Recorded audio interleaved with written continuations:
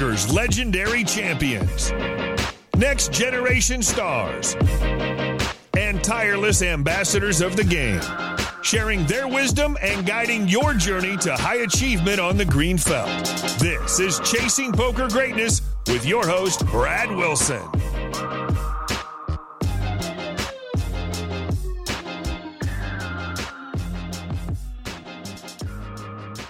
Yo, what is happening, my friend? Welcome to the Chasing Poker Greatness podcast. As always, this is your host, the founder of EnhanceYourEdge.com, Brad Wilson. Today's guest is high-stakes cash game legend and beast, Sean Snyder. Sean is, in his own words, one of the quote-unquote poker misfits who regularly plays the biggest mixed games spread in his home city of San Diego. Sean was suggested to me by one of my favorite humans in the poker world, DGAF, and you're going to see straight away that birds of a feather flock together. Sean is brutally honest and forthcoming about his journey playing cards that will, of course, lead us down the path of drunken DGAF stories, the time Sean went broke after spending many years playing 400, 800 mixed games and had to start over playing the 50 no-limit games on Ignition, and then his eventual resurgence to the high-stakes games he was born to play in. In this episode, you'll learn why tournament results can be extremely misleading, Sean's number one advice for having a sustainable poker career, besides the standard DGAF line of don't, how Sean has built up multiple six-figure bankrolls, the benefits of learning the mixed games, and much, much more. So without any further ado, I bring to you my conversation with the one-of-a-kind Sean Snyder. Sean, good afternoon, sir. Brad, it's a good one. I can't complain. It's a beautiful day in San Diego, as always. San Diego. I haven't ever been to San Diego, but... Oh, you're missing out. We have a little bit of a poker resurgence, but the weather's always beautiful. The food's always fantastic, and unfortunately, everything's always too expensive. But other than that, there's not really too much bad you can say about San Diego. Yeah, it's DGAF's old stomping grounds, right? It's where he came up in the poker world. That's where we met back at Oceans, I think fall of 2009. He drunkenly stepped foot into my 100, 200 limit hold'em game. And how'd that work out for him? Not very well, not well at all. His running buddy at the time very strongly recommended that he get out of the game because he was not doing well in it, and it was kind of obvious he wasn't going to do well in it. It's not a game that's very suited to his live poker skills. But I've always been a bit of a drinker at the table, and he was very obviously that day a bit of a drinker at the table. So we kind of just became friendly, and then I realized that he was kind of the end boss for the no limit hold'em games rather. So we both kind of always closed out our own respective game and drank quite a bit together and forged a pretty good friendship over the years. Yeah, he's an awesome guy. I have played with him many of times with his chips all in a pile. He's posted some good ones recently, actually, where he ran up looked like about a 5,000 stack in a 2-5 game. So it was very impressive to see. He had some chip architecture, some chip art or whatever you want to call it going on. He had to get a little creative in the way he was stacking them just to make room for his chips at the table. Yeah, my memories of him are just, there's no architecture. It's full on implosion demo, yeah, just piles. A pile of chips playing 10-20 no limit at the Commerce. Yeah, I see a lot of people do that. I do that sometimes. Maybe I learned it from him. I don't know. But the pile is a popular move among drunk people, I think. Once we can't really stack them anymore, and you gotta hide your big chips sometimes in the pile for fun, especially if you're losing. But actually, I have another good DJF drunk story. We were at Oceans with a very well-known recreational player who he kind of gave up on Oceans and moved to Commerce. He was playing very, very big, like 200, 400 plus no limit. And DJF and I were playing three-handed 10, 20, 40 with him, I guess. They get to the river, and DJF bets 5,000. I don't remember if it was chips or cash, but the player just says call. DJF turns over his very obvious winning hand. The dealer pushes the pot, and the player just never puts the chips in. And as the next hand is being dealt, I'm like, I'm pretty sure you didn't put it in. They had to go to the cameras, all that stuff. And this time, I would say 90% plus it was intentional. The guy was just trying to scam him for the 5,000. Mm-hmm. That's probably the dirtiest angle I've seen, and it was actually against DJF. Man, I've seen some very interesting angles over the years. There was one at the Matrix Casino. I can't remember the exact situation, but it was a well-known recreational player playing against a well-known pro. And we were playing 10 and a quarter, maybe with a straddle. And the pro is insanely aggressive. Like, so aggressive that Garrett called the guy a psychopath, which is like, that's really saying something. And they get into this raising war, and it's like 5-bet or 6-bet. And like at the 5-bet, the rec puts in the chips, right? The dealer announces raise. And then the pro sits there. It was like, it felt like forever. It was probably 6 or 7 minutes deciding what to do. And they're probably 30 or 40K deep. And finally, the pro puts his money in.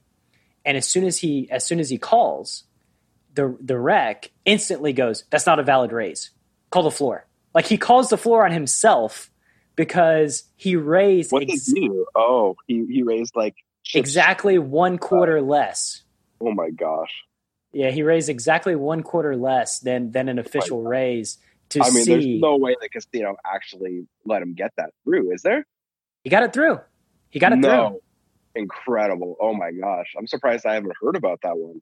Yeah, he got it through, which was like shocking. But what's hilarious about the hand, I found it really hilarious, was the pro realized what he did.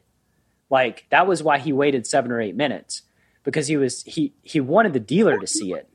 He was worried about the potential angle. I mean, I would just say something if I noticed. If I was actually smart enough to notice that it was short of chip. He didn't want to give away the strength of his hand by saying like, that raise is short, right? Because you wouldn't say that with aces, you know? Yeah. You wouldn't be like, oh, that raise is short. That doesn't count. The opposite, actually. I would think you would say it with aces just to make sure that his bet's actually in the pot. But I would also kind of expect the casino to protect me. And like, if someone's making like a 12 or whatever raise, like a $1,500 raise in a 25-50 game, that probably there's no difference between 1475 and 1500. Absolutely not. It was just the Matrix's stupid rule, and they were like hard on it. Like they didn't overrule it. And like, so the kid was like, yeah, I was thinking that basically if he had a bluff in his head, he said he was going to re-raise big. Like, if he was bluffing, he would have re-raised big. That's pretty incredible, actually. That's some commitment to the live aspect of the game that even I've never really thought about. But yeah, that's a crazy one. Yeah, it was. I was very impressed when he was like, yeah, if I had a bluff, I was just going to re-raise so that he could call the floor over and I could rep aces. I'm like, oh my God, like that's next level, sir. So what did they end up ruling? That the guy had only called the previous raise, like the 3-bet or something, or the 4-bet? Yeah, that he just called the 4-bet. He didn't put the 5-bet in. So shove or whatever came back, and then the other guys re-raised came back also. Yeah, it was like the 4-bet came back. Well, the kid just called. He ended up only calling the bet. Okay. He had ace king suited, and he ended up just calling. In that case, why doesn't it go all the way back to the other guy's bet? It seems like it should, since he didn't make a legal wager in the first place, right? Like, if he made a bet that the guy could call, he should be able to. Yeah, it's a mess. It's a live poker mess. It's a live poker mess, and that's why that's why the floor shouldn't be hard and fast on these rules. Like, obviously, he put in. This is a very obvious situation where they should be a little more flexible and go with what the intent was, either to angle or to raise. So then it should be to raise. Yeah, when he called the floor on himself, I'm pretty sure the gig was up on the intent. It's funny. I hear about these every once in a while. I've never really been around to witness one that brazen or disgusting. I respect the angle too. It takes like so much thought to actually get there and pull it off that, as disgusting as I think it is, I have some respect for it. I actually do respect that angle because like that's very well thought out and implemented for like a whale in the game. Like what does he stream at night of like setting these angles up in the future? So many of us have played so many hours. You think you've seen it all. When someone comes up with like a new way to pull the wool over their eyes, I kind of respect it. Oh man, Sean, how did you get involved playing cards in the first place? What's your poker origin story? I mean, my origin story is the same as most people my age, which is just I was a senior in high school. I saw Moneymaker win the thing on ESPN, and it was pretty simple. I was involved in like other trading card games, Magic, Pokemon, Dragon Ball Z. When I saw Moneymaker win, my first thing was he doesn't seem that smart. I think I'm kind of smart. I could do it too. If he could do it, I could do it. That was basically it. And just kind of got into the play money on PokerStars and full tilt from there. Made my first deposit of like $50 in the fall of 2004 when I was living in Santa Barbara.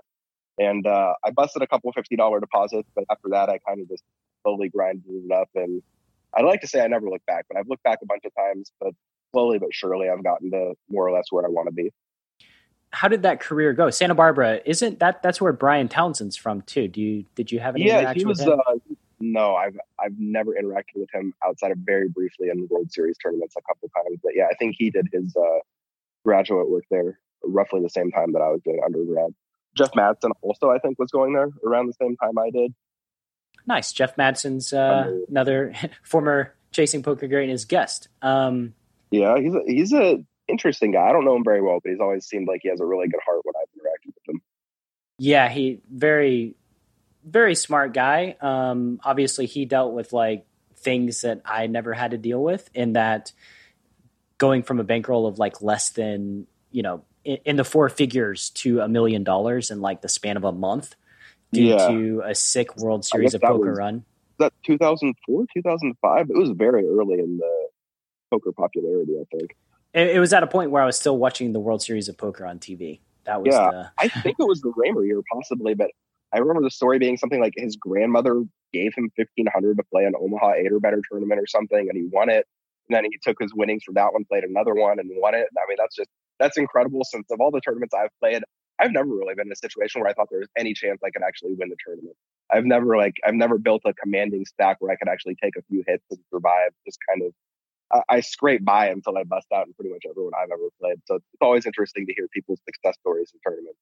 You don't play very many tournaments, do you, though? Like, I looked you up on Hendon Mob. Like, yeah. So you got like 12K. Yeah. I've played a lot more than it seems like based on the results. Zero lifetime 10K caches.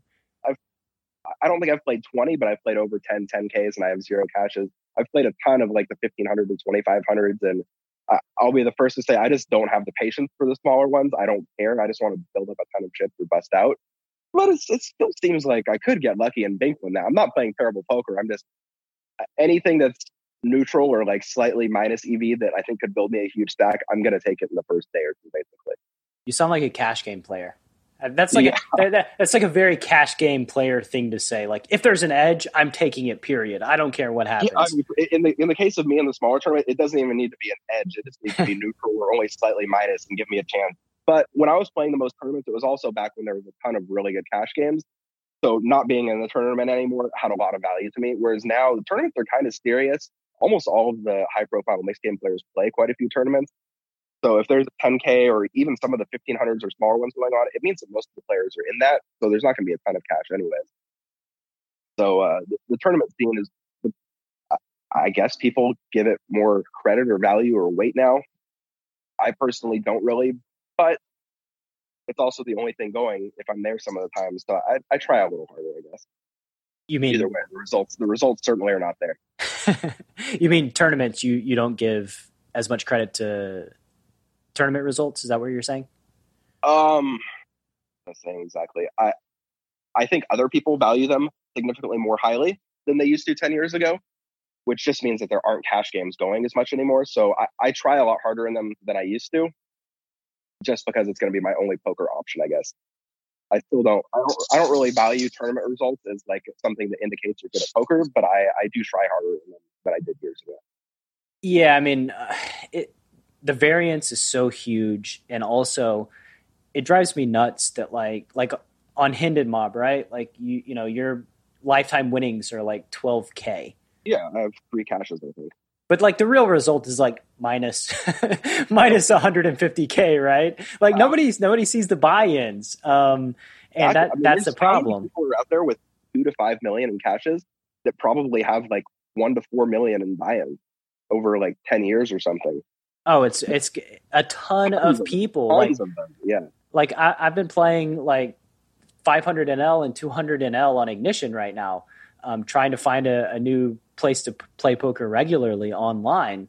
And I'm like looking at my account, and it's like just playing those stakes. I have 20, 25, $30,000 in money that goes through my account within like a 2-week period. As far if you don't subtract the losses and you only look at the winnings, you look like the greatest player of all time, of course.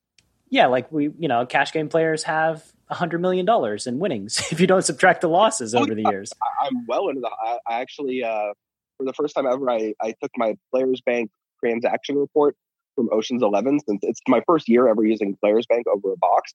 And let me tell you, I mean, those transactions are enormous. They add up into the millions very quickly. And I mean, if the IRS was taxing me on what my deposits were into that Players Bank, I would be broke. That would just be the end of it. It would be my last year. Thank goodness they also obviously have the withdrawals and whatnot, and you can subtract them to get the actual result for Oceans. But yes, absolutely, it's over $2 million just in withdrawals there. Yeah, it's very deceptive, and it creates this paradigm of like, I don't play many tournaments. I never have. I haven't really loved tournaments, but this weird paradigm of like playing against somebody who's somewhat well known, or even discussing strategy with them, and they have millions and millions of dollars in tournament winnings. And it's like, wow, like, why? How did this happen? Yeah.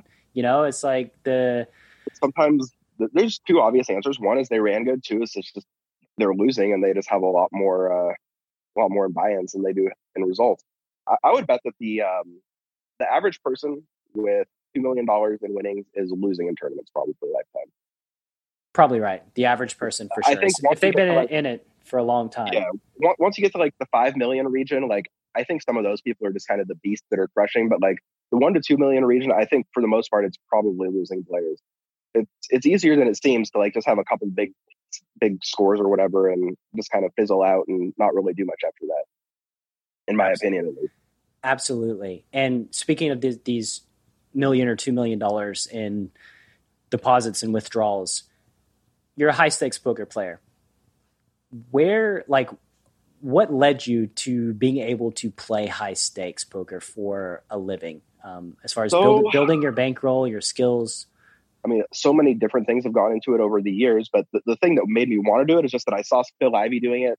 On ESPN, they're saying he's one of the most respected players in the world. And I was like, you know what? Like, again, just like Moneymaker, Ivey seems a lot smarter. So I was just basically like, you know what? If he could do it, I can do it. Like, there's nothing exceptional about it. He's just a person. He just works really hard. If he can do it, I can do it. So I kind of did that and kept working. There's been so many different tools that you could use along the way, from training site videos to Keo and Monker Solver and whatnot these days, that as long as you're out there looking for the things that can help you improve, they are out there. But in addition to the technical stuff, there's also the live aspect of it, which I think is more and more important every single year. And I learned. What do you mean by the live aspect of it? Just being good for the game. That'll be a DJF preaching thing. Just being as good for the game as you can be, as often as you can be. I think it's on the pros. As someone who's taking money out of the game, just like Lyman would say the same thing. You are the casino at that point, so you need to provide something other than just showing up and playing poker. 1,000%. Yeah, I think one of the worst disservices that any pro can do these days is if all they're doing is showing up and playing and then leaving with their money. I don't think they have a place in live poker anymore, to be honest. What do you mean by that? They don't have a place? Like they're not going to be able, it's not going to be sustainable for them? Yeah, I don't really think you can take without giving back anymore. And this day and age, you see a lot more of the kind of public-private games with the people that are more willing to reciprocate. And there's fewer and fewer opportunities for the people who treat it like a job and nothing more. So there was a Twitter post I saw the other day where it was kind of going nuts, where somebody was saying that the private games, basically you've got to debase yourself to get in the private games. And they were complaining about how they've taken over the poker world. What do you think about that? I mean, I've participated in a ton. I've put together games that some people probably think are along those lines. For me, for 12 years, I've kind of been in a situation where we always played those kinds of games anyways. The only difference was that there was a lot of other games for pros to play, so they just didn't really notice or care as much. To me, it's kind of just business as usual, to be honest. Like, poker hasn't really changed that much for me. So, yeah, it's just that the extra opportunities are drying up. Why do you think that is, that it hasn't changed for you? So the mixed game players have always kind of been misfits in a way. We would agree to play strange games at strange places. Back when Hawaiian Gardens was a tent, we played like 300, 600 mix there somewhat regularly. I think it's called the Crystal Casino. Is that the one in Compton? We played on a baccarat table. We would play 200, 400 there occasionally. My introduction to mixed games was at the Bike when most of the games were at the Commerce. So there's just so few people in the player pool, and we're all still kind of eccentric that someone kind of has to put us all together to get us in the same place and actually agree on stuff to get the game together in the first place. And now that's kind of led into both No Limit, PLO, and other games. But we've kind of always been doing it mixed to begin with. So to me, it's not that strange. What would you suggest to somebody that's maybe getting locked out of these private games or can't figure out how to get in them? I mean, ask whoever's in charge of the game what they can do. But my opinion is mostly that people that are getting locked out, at least in my experience, for the most part, like, they just don't seem to care, to be honest. They want to show up and make their money. And, I respect the commitment to that. But if it's costing you opportunities, then probably you should be trying to figure out what you can do to adjust your behavior. Yeah, I mean, there's a bunch of different sides to this. I don't think it's so like black and white type of situation. Yeah, I agree 100% with you. Like at Commerce, there was like a legendary whale who would show up, and this is how insane it can get. Legendary whale shows up. He calls in to the casino in advance. Mm-hmm. There was a group of 4 or 5 players who paid the floor man to contact them when that player called in. Mm-hmm. So whenever that player calls in, the floor guy calls these 4 or 5 guys. They show up and they just wait. They just sit around and wait for him to get there. And then when he gets it there, they sit in the game with him. And is this a No Limit or PLO guy or a mixed player? No limit guy. So I don't really think it's that unethical for the floor to be doing what he's doing. I think it's kind of up to the recreational player to decide on his own and be like, hey, I don't want to play with these guys, or I do want to play with these guys. And I don't think it should be up to the rec to say something to them. But if he doesn't like the way they gamble, he should probably say something to them too. They're all super nits. And I guess the point was they did it every single time. So like that player only played against the same group of guys. And over time, he's like, why am I only playing against the same group of guys over and over and over again? I can see that 100%. It's got to be beyond frustrating to just watch the same people take your money over and over again. And this is what I'm saying, where like, if they're not giving anything back, it becomes much more noticeable. For me, like, there's a handful of recs that I can't even remember the last time I played poker with them, but I still talk to them on a regular basis. If they want to go out and get dinner, we can still go out and get dinner. Like, I have actual relationships and friendships with winning players and losing players in and out of the casino. Whereas for the most part, in my experience at least, the people that are getting shut out of games are just, they're all about business, and they come for their money and they leave when it's gone. Yeah, like in that instance that I just said, mm-hmm. Of course, a private game makes sense, right? You shut those guys out, you stop that predatory behavior, and it's more fun. It's more fun for the whale. It's more fun, just a better experience. And so, like I said, it's not a black and white type thing. Like that behavior is unacceptable, and unfortunately, it just goes on and on and on until they don't get a seat at the game anymore. Sorry, do like better. You said, do better it's next not time. A one-size-fits-all. Like San Diego and LA are very different. LA and the East Coast are very different, and they're all quite a bit different than Vegas. I don't think there's a single game that I could play in Vegas, really. As far as the private-ish ones go, I don't think they would even consider letting me have a seat. There's nothing I can do. I'm not bad for the game in Vegas and good for the game in California. It's just they've filled their quota for pros, and it's unfortunate, but it's kind of hard to be too upset about. I'd like it if they would give me a chance to play in some of the games at some point, but I don't think that's very likely. And it's unfortunate, but it is what it is. Yeah, just it is what it is. And I think that at the end of the day, a lot of the poker world has the nits to blame for the way that things have developed. Yeah, I mean, I know that I was a bit of a nit in the form of a more of a taker when I first started out. I didn't really see the forest for the trees. I didn't see the long-term harm that my behavior could do. I remember on 2+2, we would talk about like what the best way to seat jump fish was. I mean, can you imagine having that discussion in 2020? This was like, it was an actual strategy discussion with how to seat jump people and like what kind of players you want to be on the left of or the right of. And that's just like, it's almost nauseating to think of now. Like when I see someone seat change, my skin just crawls a little bit. Or when I see a pro seat change these days, I think to myself, this is why nobody wants to play with you. Have you, by strategy of seat jumping, you mean like who do you want to sit to the left of? What player type? Exactly. Yeah, what player type you want to sit to the left of? What player type you want to sit to the right of? The only time that like not seat changing would be part of the equation would be like 3 or 4-handed. Then it would actually be considered out of line and angly, edge seeky. I don't really know how to say it, but yeah, only very 4-handed did people actually start to think that it would be something you shouldn't be doing. I remember, I'm bringing up Garrett again, but Garrett's one of those guys that just come to mind. When Garrett would go from like a must move table to another table at Commerce, like talk about seat changes, there would be like 7 seat changes. What I call musical chairs. Yes, musical chairs. It's one of the worst things that you could see. I mean, Garrett just had to laugh all the way to the bank when they did it. But when I see a recreational player like must move and then the musical chair starts and no one can figure out where they want to sit, I can't tell you. I would say the majority of the time I end up in the best seat. They're all trying to move to his left and they just leave the seat to my right open anyways. But it's just, it must be so embarrassing to be the recreational player and everyone's just clamoring to get like some slight edge over you. Yeah, it's terrible to see. I hate it. I'm sure it fed right into Garrett's ego. Like just knowing that all of these guys are so fucking afraid of him that nobody wants him to be on their left. Like it's kind of funny in the case of the pro that they're trying so hard to be in position against him. Yeah, which basically means that Garrett would sit on my left a lot because I would not do it. I'm making a stand. I'm not moving because of another player sitting down at the game. Plenty of players that saw you not seat change that respected you for it. I'm sure it's probably made you money to this day. One of those unquantifiable things. Yeah, at least I think so. What is up, my loyal Chasing Poker Greatness listener?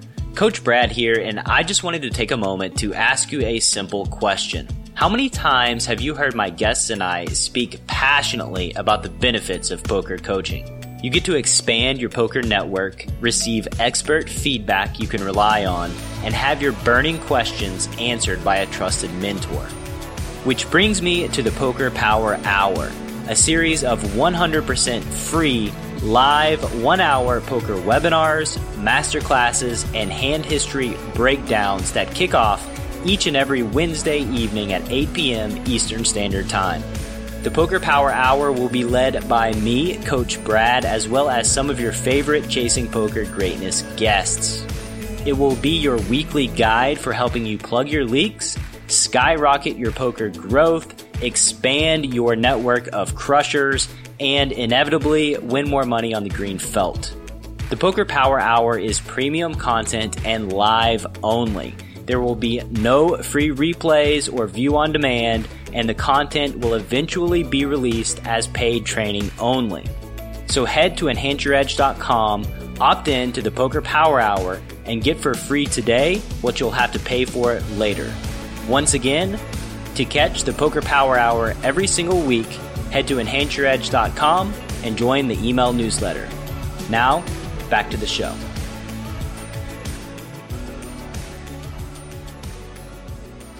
So on your path to high stakes, right? Like was it linear? How did you get involved in like the mixed games in general? Have you just always been like a mixed games dude? I've always been very interested in them. Like I said, Phil Ivey was the thing that I wanted to emulate. So I originally built most of my $1,000 or $1,500 bankroll playing 25-cent, 50-cent stud 8 or better in Ravs on full tilt. Just like one $50 bonus at a time. Like how much is 100 bets even? 100 bets is $50. Yeah, but that was it. Like those were my first 2 games with stud games. When I first started playing mixed games or live rather, Badoogie and Triple Draw were first starting to get popular. So I started playing those at like 100, 200-ish live. Omaha 8 or better. I think everyone gets a little bit of experience with that if they were originally a limit poker player. When I started, there were so many more limit games in the casino than no limit games that was just the natural choice. there were no limit games when I started playing. I started at this Indian Casino Viejas. They would have one regular game, which was I think 1-3 with like 30 to 200 buy-in. But for the most part, like 8-16 Limit Hold'em was the game that you went there to play if you're wanting to play their version of high stakes. The limit forums on 2+2 were a lot more lively than the no limit forums at that time. Like everyone was into their David Glansky and Malmuth books and their poker tracker and discussing the stats and whatnot. So there was a lot more data on the Limit Hold'em, and the Limit Hold'em players were kind of the first ones to be jumping into the mixed games.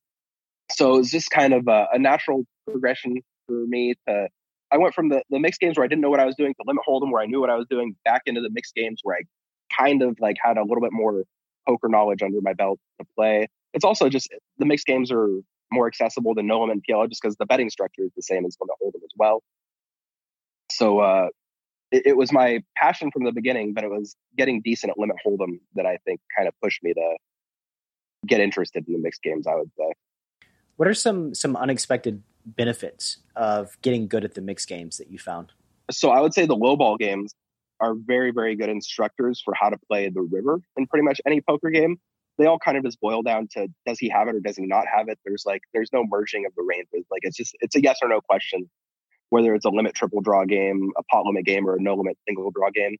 And that kind of just teaches you what hands you should be calling. You can pretty just easily figure out, like if a pot has 5 bets in it and someone's betting into you for 1 bet, you need to call at the frequency that you break even or do better. And that's very easy to figure out. You know what cards are in the deck. So you say, I'm going to call 14 out of 21 times or 14 out of 16 times, depending on the size of the pot. So in the case of low ball games, I would say it has that benefit. In the case of stud games, it gets you to pay attention to the game, pay attention to the game flow, what's happening, what's dead, that kind of thing. It helps your live poker skills in general, I would say. So those would be the main 2 things. Do they have any low stakes mixed games? Like from what I've seen, they're mostly all high stakes. They don't even spread them low. When I started, like 100, 200 would be considered pretty low stakes, and 200, 400 was where they really started. But these days, there's a lot more availability. Like at the Bike, they have a 25-50, which I would consider very, very small. It plays very slow. A lot of the games are chop games. So this is in the realm of like a 8-16 to 15-30 Limit Hold'em game, which maybe like a 2-3 no limit game, something like that. It's not a terribly big game. Unfortunately, very slow, so you don't get a lot of opportunities to learn, but you can kind of, it gives you an idea of like where you want to be as far as starting hands and the basic play of the games. And even at low stakes, most of the games are intuitively easy enough that even very bad players aren't very bad. So you can watch pretty much anyone and more or less learn a rough guideline of what you should be doing. And as far as like the not there back in the day. What about the makeup of the field in the mixed games? I mean, are there, are there the good players in the games? Like as far as like the ratio of like recreationals to the pros? I think part of the beauty of the game is it's really hard to tell when someone's sort of bad at something. And it's also really hard to tell when someone's sort of good at something. You have to be really, really bad and it'll stick out like a sore thumb. And I mean, if you're really bad, you probably know it, and you're either going to get much better very quickly, which is that's generally for some of the weaker players in the newer games. They'll start out terrible, and after 2 days, they'll be fine. If they're still terrible after months, the reality is they just don't care. They want to gamble, and they know. But yeah, it's very rare, and it kind of creates more of a feeling of camaraderie, I would say, among the players, because even though the edge might be reasonable, it's not really easy to distinguish. That's good for poker. Whereas in no limit, like especially deep stacked, especially without an ante, like you're just going to see the people winning every day, and you're going to see objectively really bad things happen. Yeah, just terrible things happen to people that are not fundamentally sound.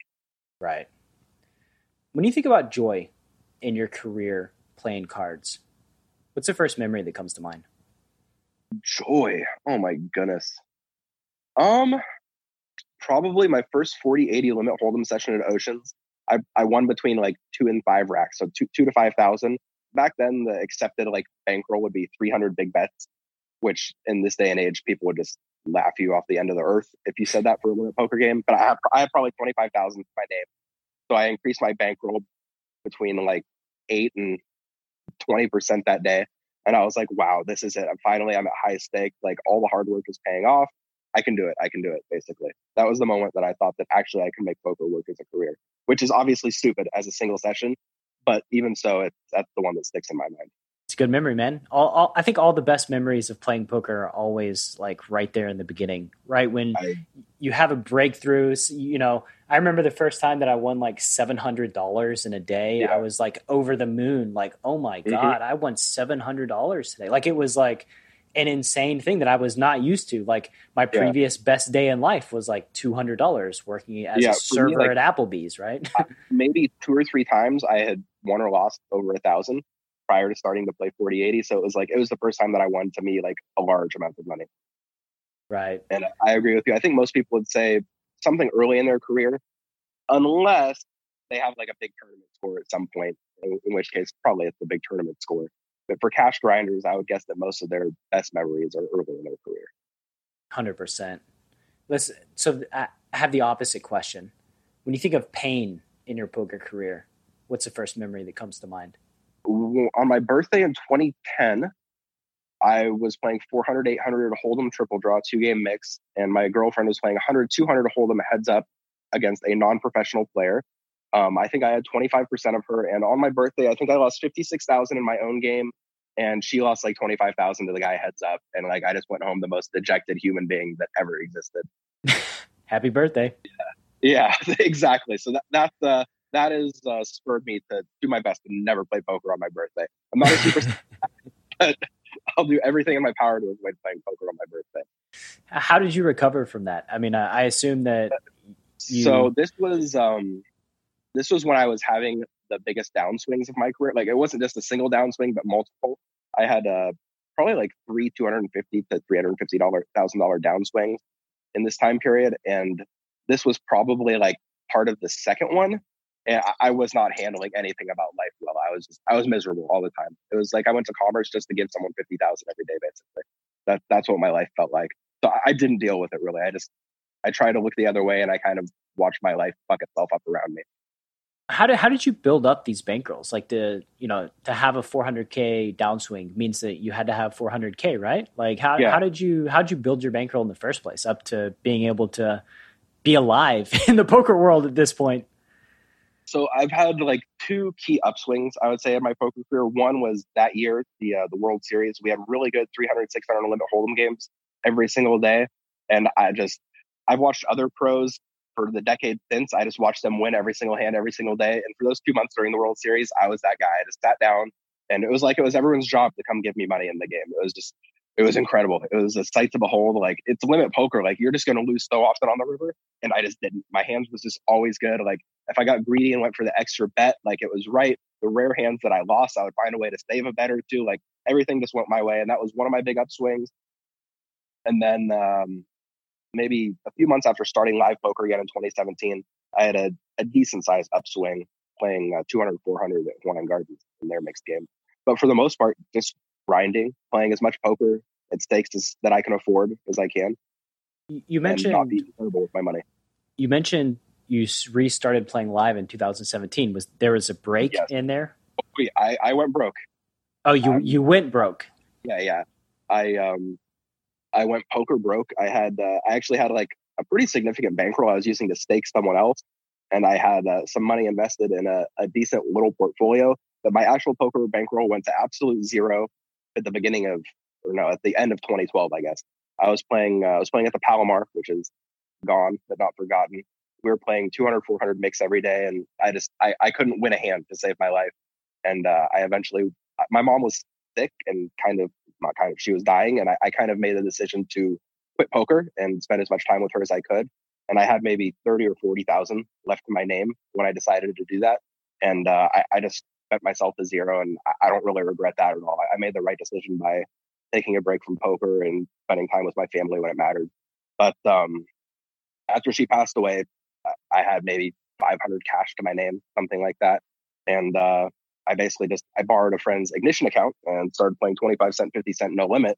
So that was kind of my introduction to no limit.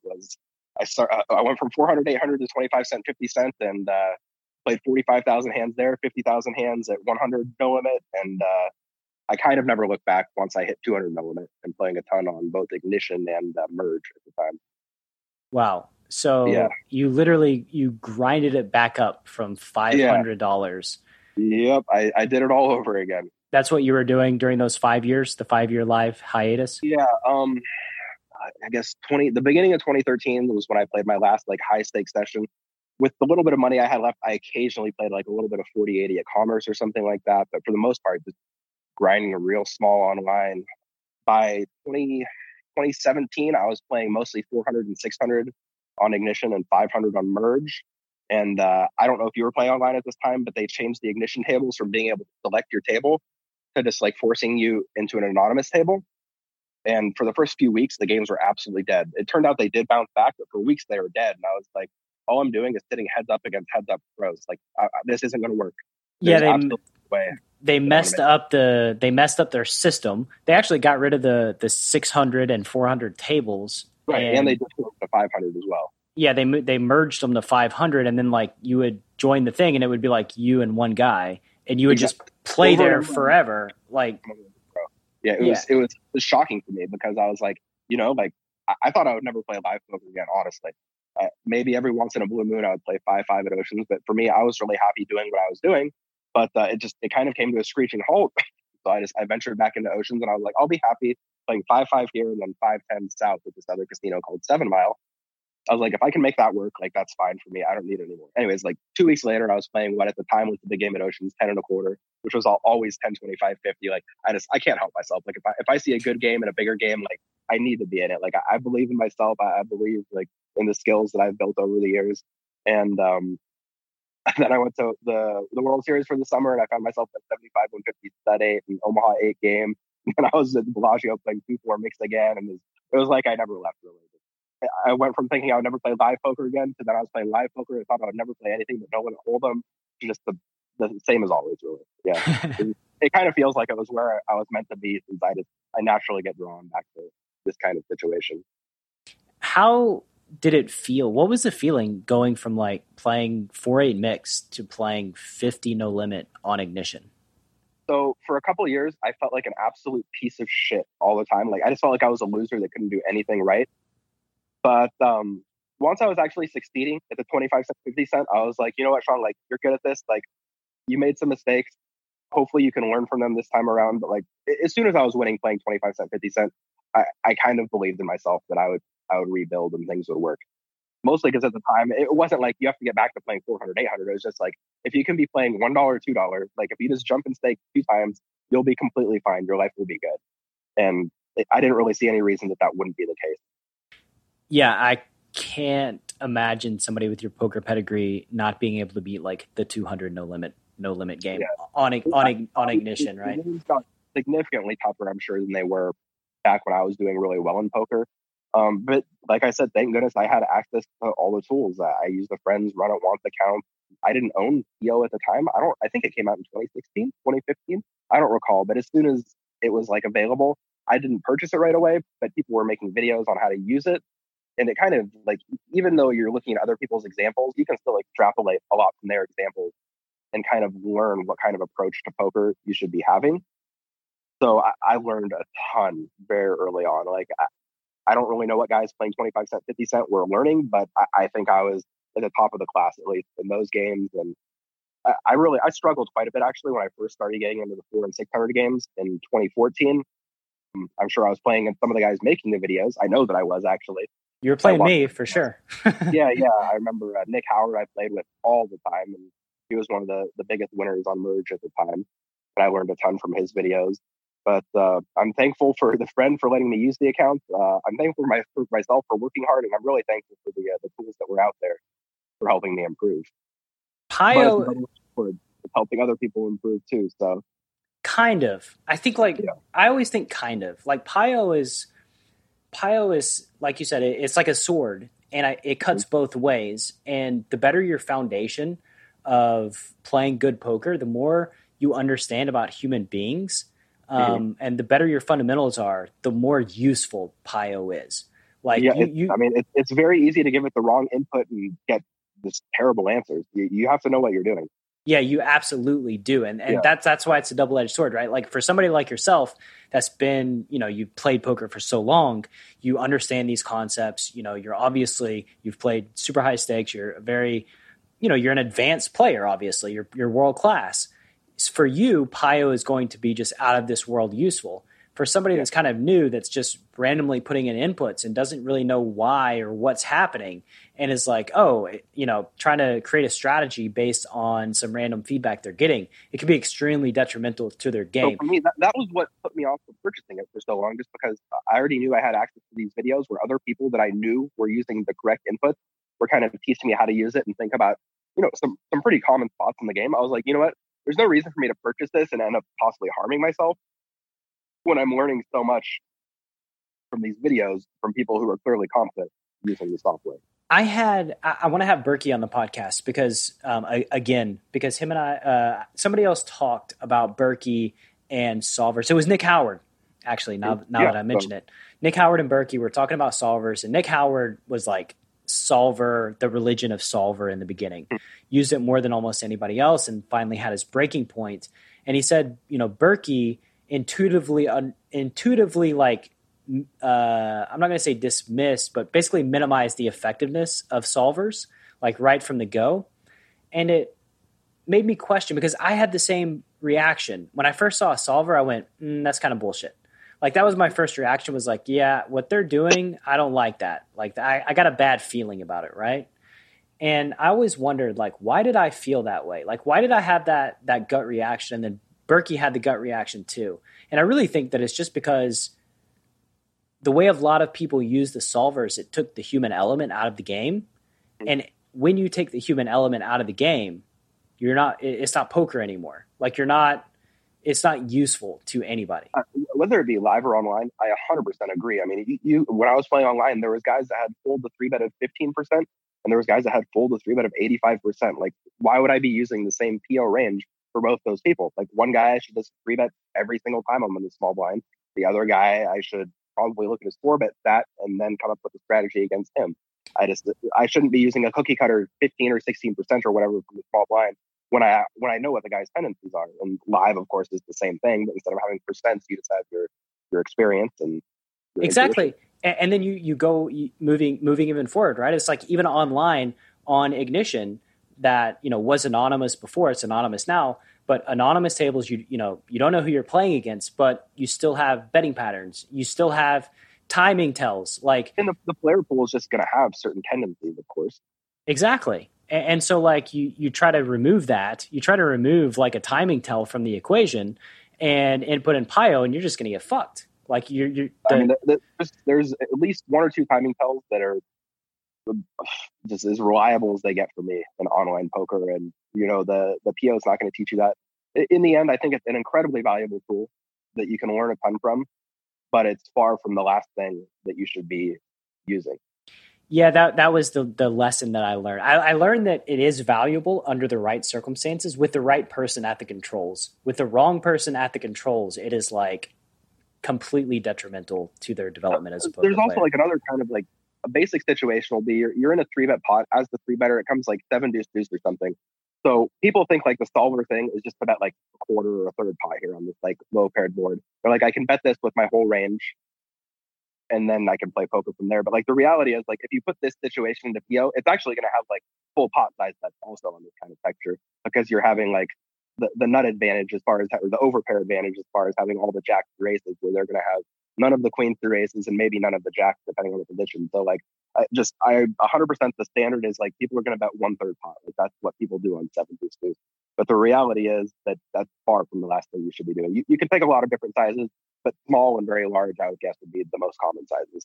And you could even, we're assuming like reg versus reg here, right?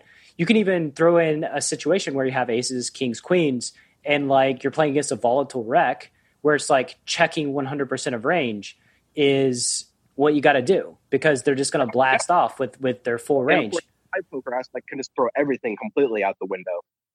You said live poker? Yeah, the live poker aspect can throw everything completely out the window. For sure, because then you have other guys, right, whose range is going to be capped at 10s, and they're not going to call a triple. So you can triple your whole range against them exploitatively and just print money. But like if you put it in Pio and you're like, oh, I should be tripling with these hands. Like, no, don't just triple with those hands. Triple with your whole range if they're way over folding. Absolutely, yes. And that's pretty common in that kind of situation. And people they don't capitalize on it.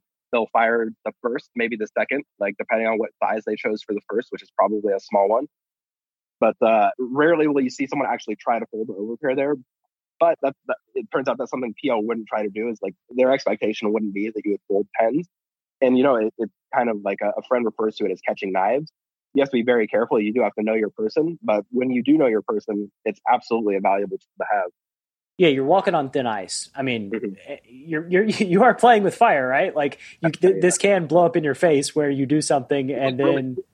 And it's often very obvious that they have that type of hand. So you look pretty stupid when you get caught because you're just like, of course, they were never going to fold that. But the reality is a large portion of the player pool will, yes.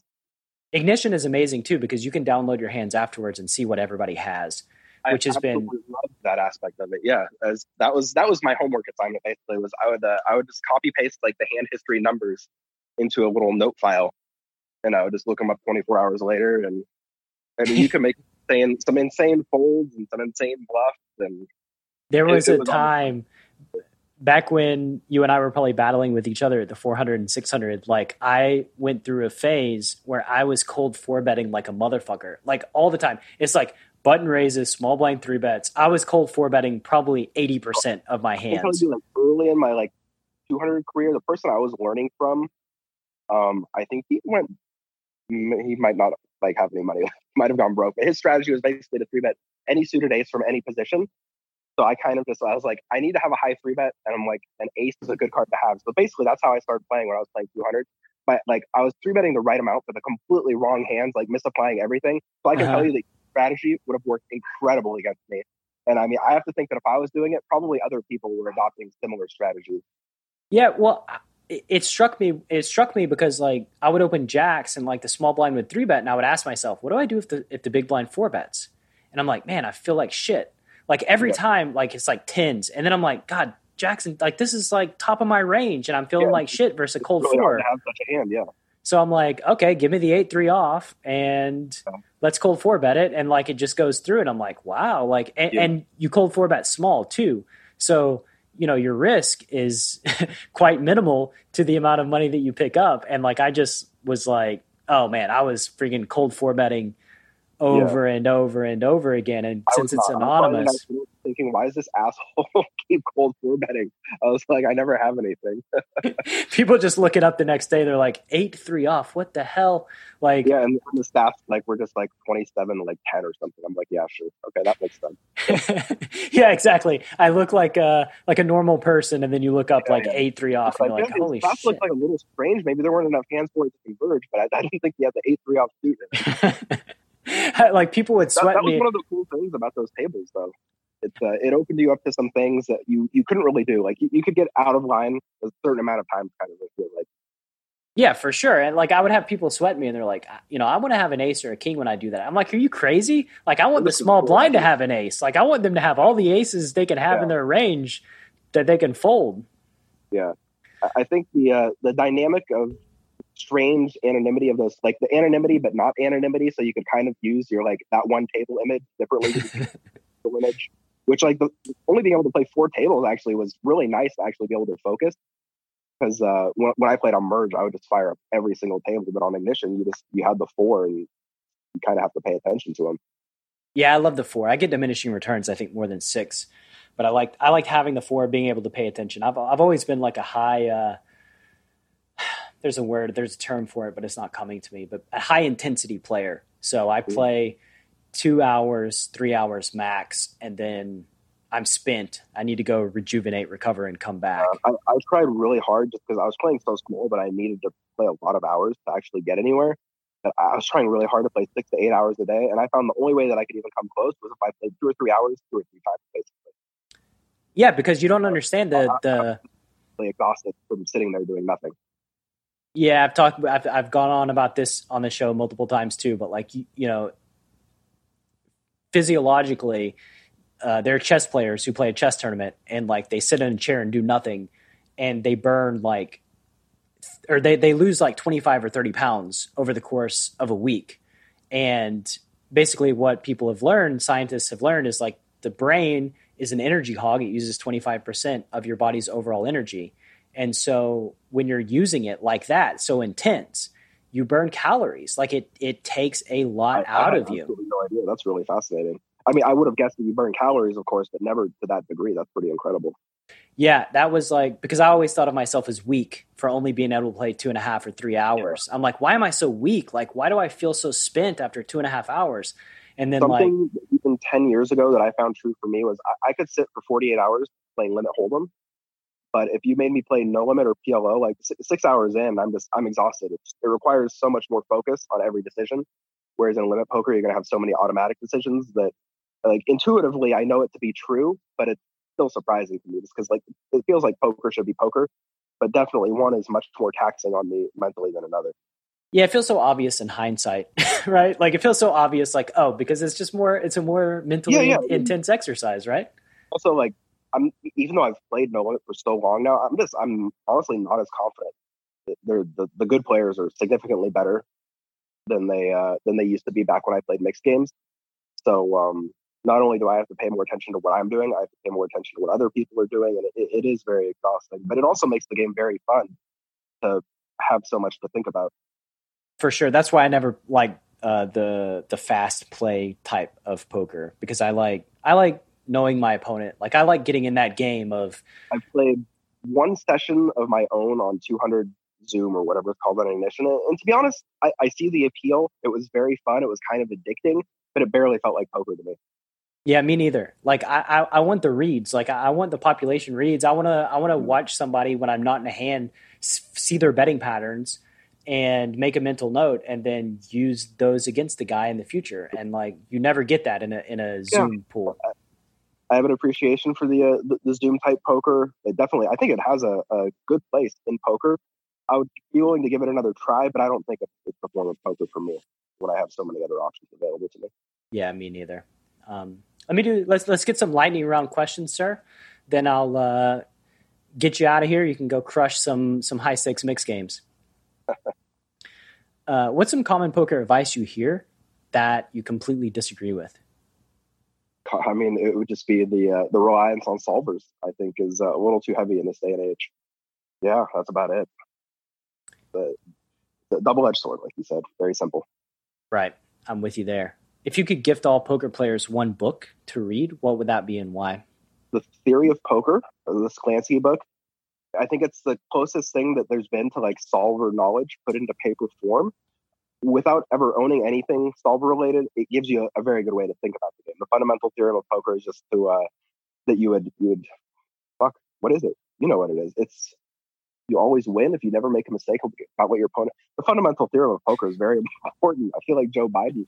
Yeah, no, it's important, but I don't remember what it was exactly. But it also has like a lot of lowball examples, which was where I first learned that lowball can be very helpful. But yes, the Theory of Poker is definitely my answer.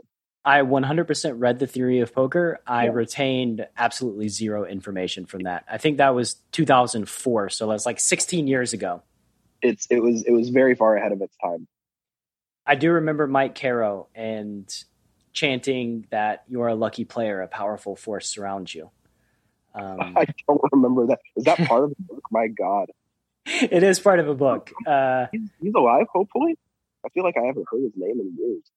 He is alive. He actually, I mean, he had some things some concepts that made a lot of sense to me. The law of loose wiring that he had, that was something that I really took to heart, and I think has made me a lot of money over the years. I don't know if you remember that one. Well, I'm not familiar with anything about him other than he was kind of the eccentric guy that I thought was kind of funny. Yeah, he's the mad genius of poker was his shtick. The law of loose wiring. The law of loose wiring is basically that inexperienced players don't know the action they're going to take on any given hand until they take it. So especially for limit poker, I would say that's incredibly useful advice. Yeah, it's like pocket fours under the gun. Like sometimes they fold it, sometimes they raise it, and sometimes they call. They're just randomly clicking buttons. That's a good policy. Yeah, the early button clickers. If you could wave a magic wand and change one thing about poker, what would it be? I would just get people to try to be better for the game. I would rather that every casino was full of beautiful low stakes, mid stakes, and high stakes games, and that the player pools didn't have to become as condensed as they are. And I really don't think poker's at the point of no return yet. I think people can improve and make the games better for each other still, and I'd really like to see that. I think live poker is going to live forever. I think there's always a place for live poker. It changes a lot these days. Yeah, I see live poker changing a lot these days. And I'd kind of like for it to get back to the way it was, where I don't really like the majority of higher stakes games being private games or private-ish. And I'd really like it if people could just come in and have fun with each other. Everyone just has fun with everyone. And, people can change. I've always found that the bigger stakes the games, the more fun they are. Yes. The lower stakes the games, the more miserable they are. Mm-hmm. My experience, of course, is that mixed games are almost always fun. It's very rare to find a table that's not friendly with each other and very talkative. I think that's partially just the nature of limit poker, is you're not going to get hurt too badly on any street. But PLO's often very much the same, and people can be very friendly even when they're putting in 500 blinds against each other, just because it feels like it's not that big of a decision. Whereas, Hold'em just even a very friendly table of people that's friendly with each other, like there's no fun during a hand. Like everyone's very serious during a hand, and I can't really tell you why exactly. I don't understand myself, but Hold'em in general, in my experience, is just it's not the same as other games. This was another Mike Caro thing going back, that you always want to be in the game where people are laughing and loud and joking. Like, I agree 100% with that philosophy. Yeah, you want to be in that game. You want to be the person to start that game, to start getting people riled up, talking to people, having fun. Be the first person to put out the straddle. Like, I can tell you the only person that comes to mind that I think can create that kind of environment regularly at the smaller and medium stakes is DJF. He's the only one that I've seen regularly pull it off. It's hard to do in Hold'em, man. It's hard to do. There's people are very serious in their 5-5 games. He is a master at that. A master of getting shit-faced and making sure everybody has fun. So sometimes the result is he gets a little too rambunctious, or the whole table gets a little too rambunctious. But it's usually a fun ride on the way there. He's an interesting guy. I don't want to get stuck on him, but I do remember one time. So I'm from the East Coast, and there's a 3-hour time difference. So when I flew out to Commerce, the first day I was there, I wake up at like 8 a.m. So I would wake up at like 5 a.m. and it's like, what the fuck do I do? And I went to the gym. I went to the gym one morning at about 5:25, and there was DGAF just running on the treadmill like a freaking beast. Yeah. I was like, what the hell is this guy? I saw him 2 nights ago. He was shit-faced with his chips in a pile, and now he's like hitting the treadmill. No matter hard. what he does, he's got a lot of dedication to it, and I admire that a lot, and that's why I know it's going to work out for him for sure. Yeah. His many pursuits are going to work out. I didn't know him that well at the time, and then like that painted him in like a different picture to me. I was like, oh wow, you're the last person I expected to be in here hitting the gym hard at 5:30 a.m. Just like you figure like he's a mess all the time, right? Like at no point does he ever become a functional human being, but it turns out he's just a regular guy like the rest of us underneath that has a lot of fun at the poker table sometimes. Found out that he's got kids, and back then he was married, and like he's a family guy, and I'm like, this is too weird for me. My brain can't even process this dude. Quite the character. So what wisdom would you like to share to the listeners of this show who are hell-bent on realizing their poker dreams? Well, my first advice, of course, would be to give up. But, I mean, just try not to make poker your only source of income. It's just very dangerous in this day and age. Like you said, I don't think live poker will ever die.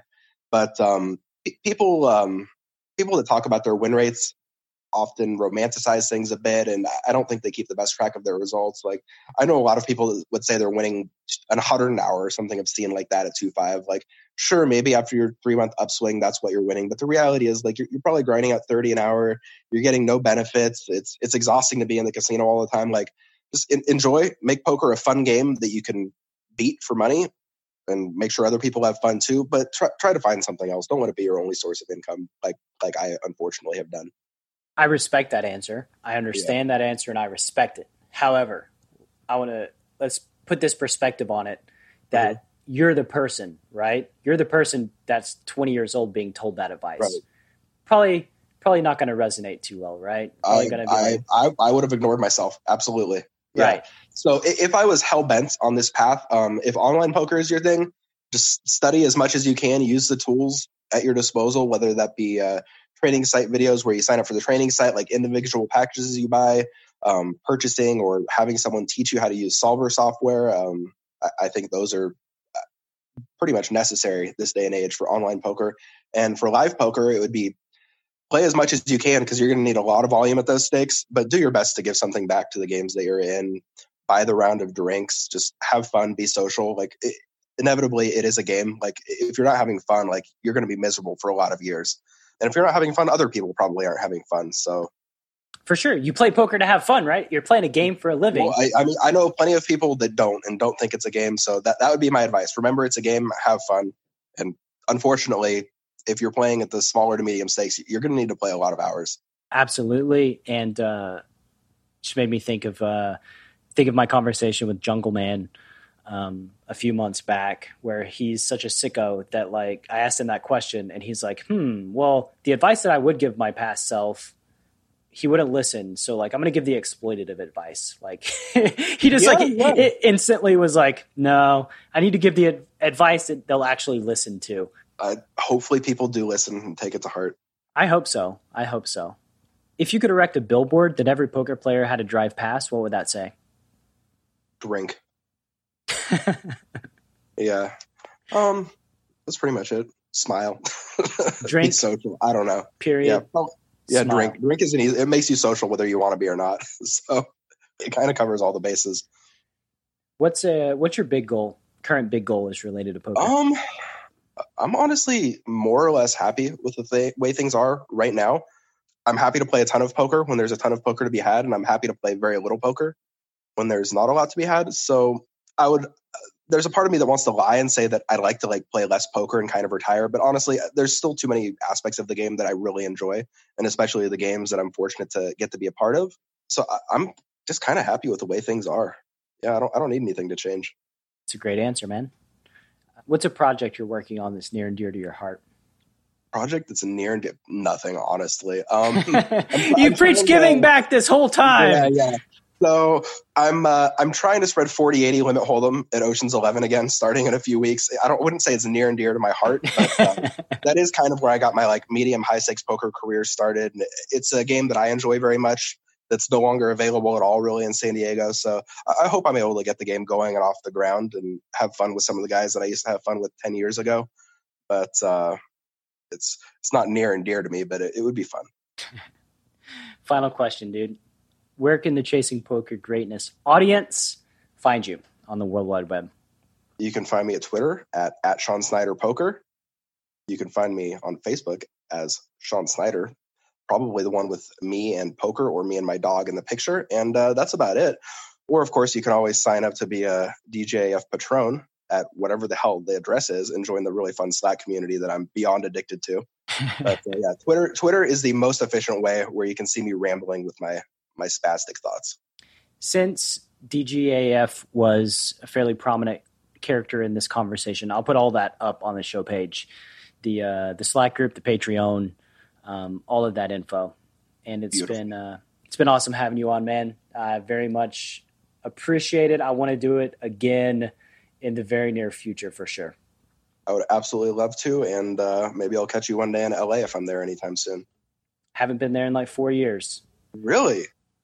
Yeah. No. Well, hopefully I'll catch you somewhere sometime soon. Maybe. We'll see. Sounds good. Thank you so much. Thank you so much for listening to this episode of Chasing Poker Greatness. If you have yet to subscribe to the show, please take a second to do so on Apple Podcasts or wherever your favorite place to listen to podcasts may be. For more content from me, Coach Brad, please visit our YouTube channel at youtube.com/enhanceyouredge, and I'll see you next time.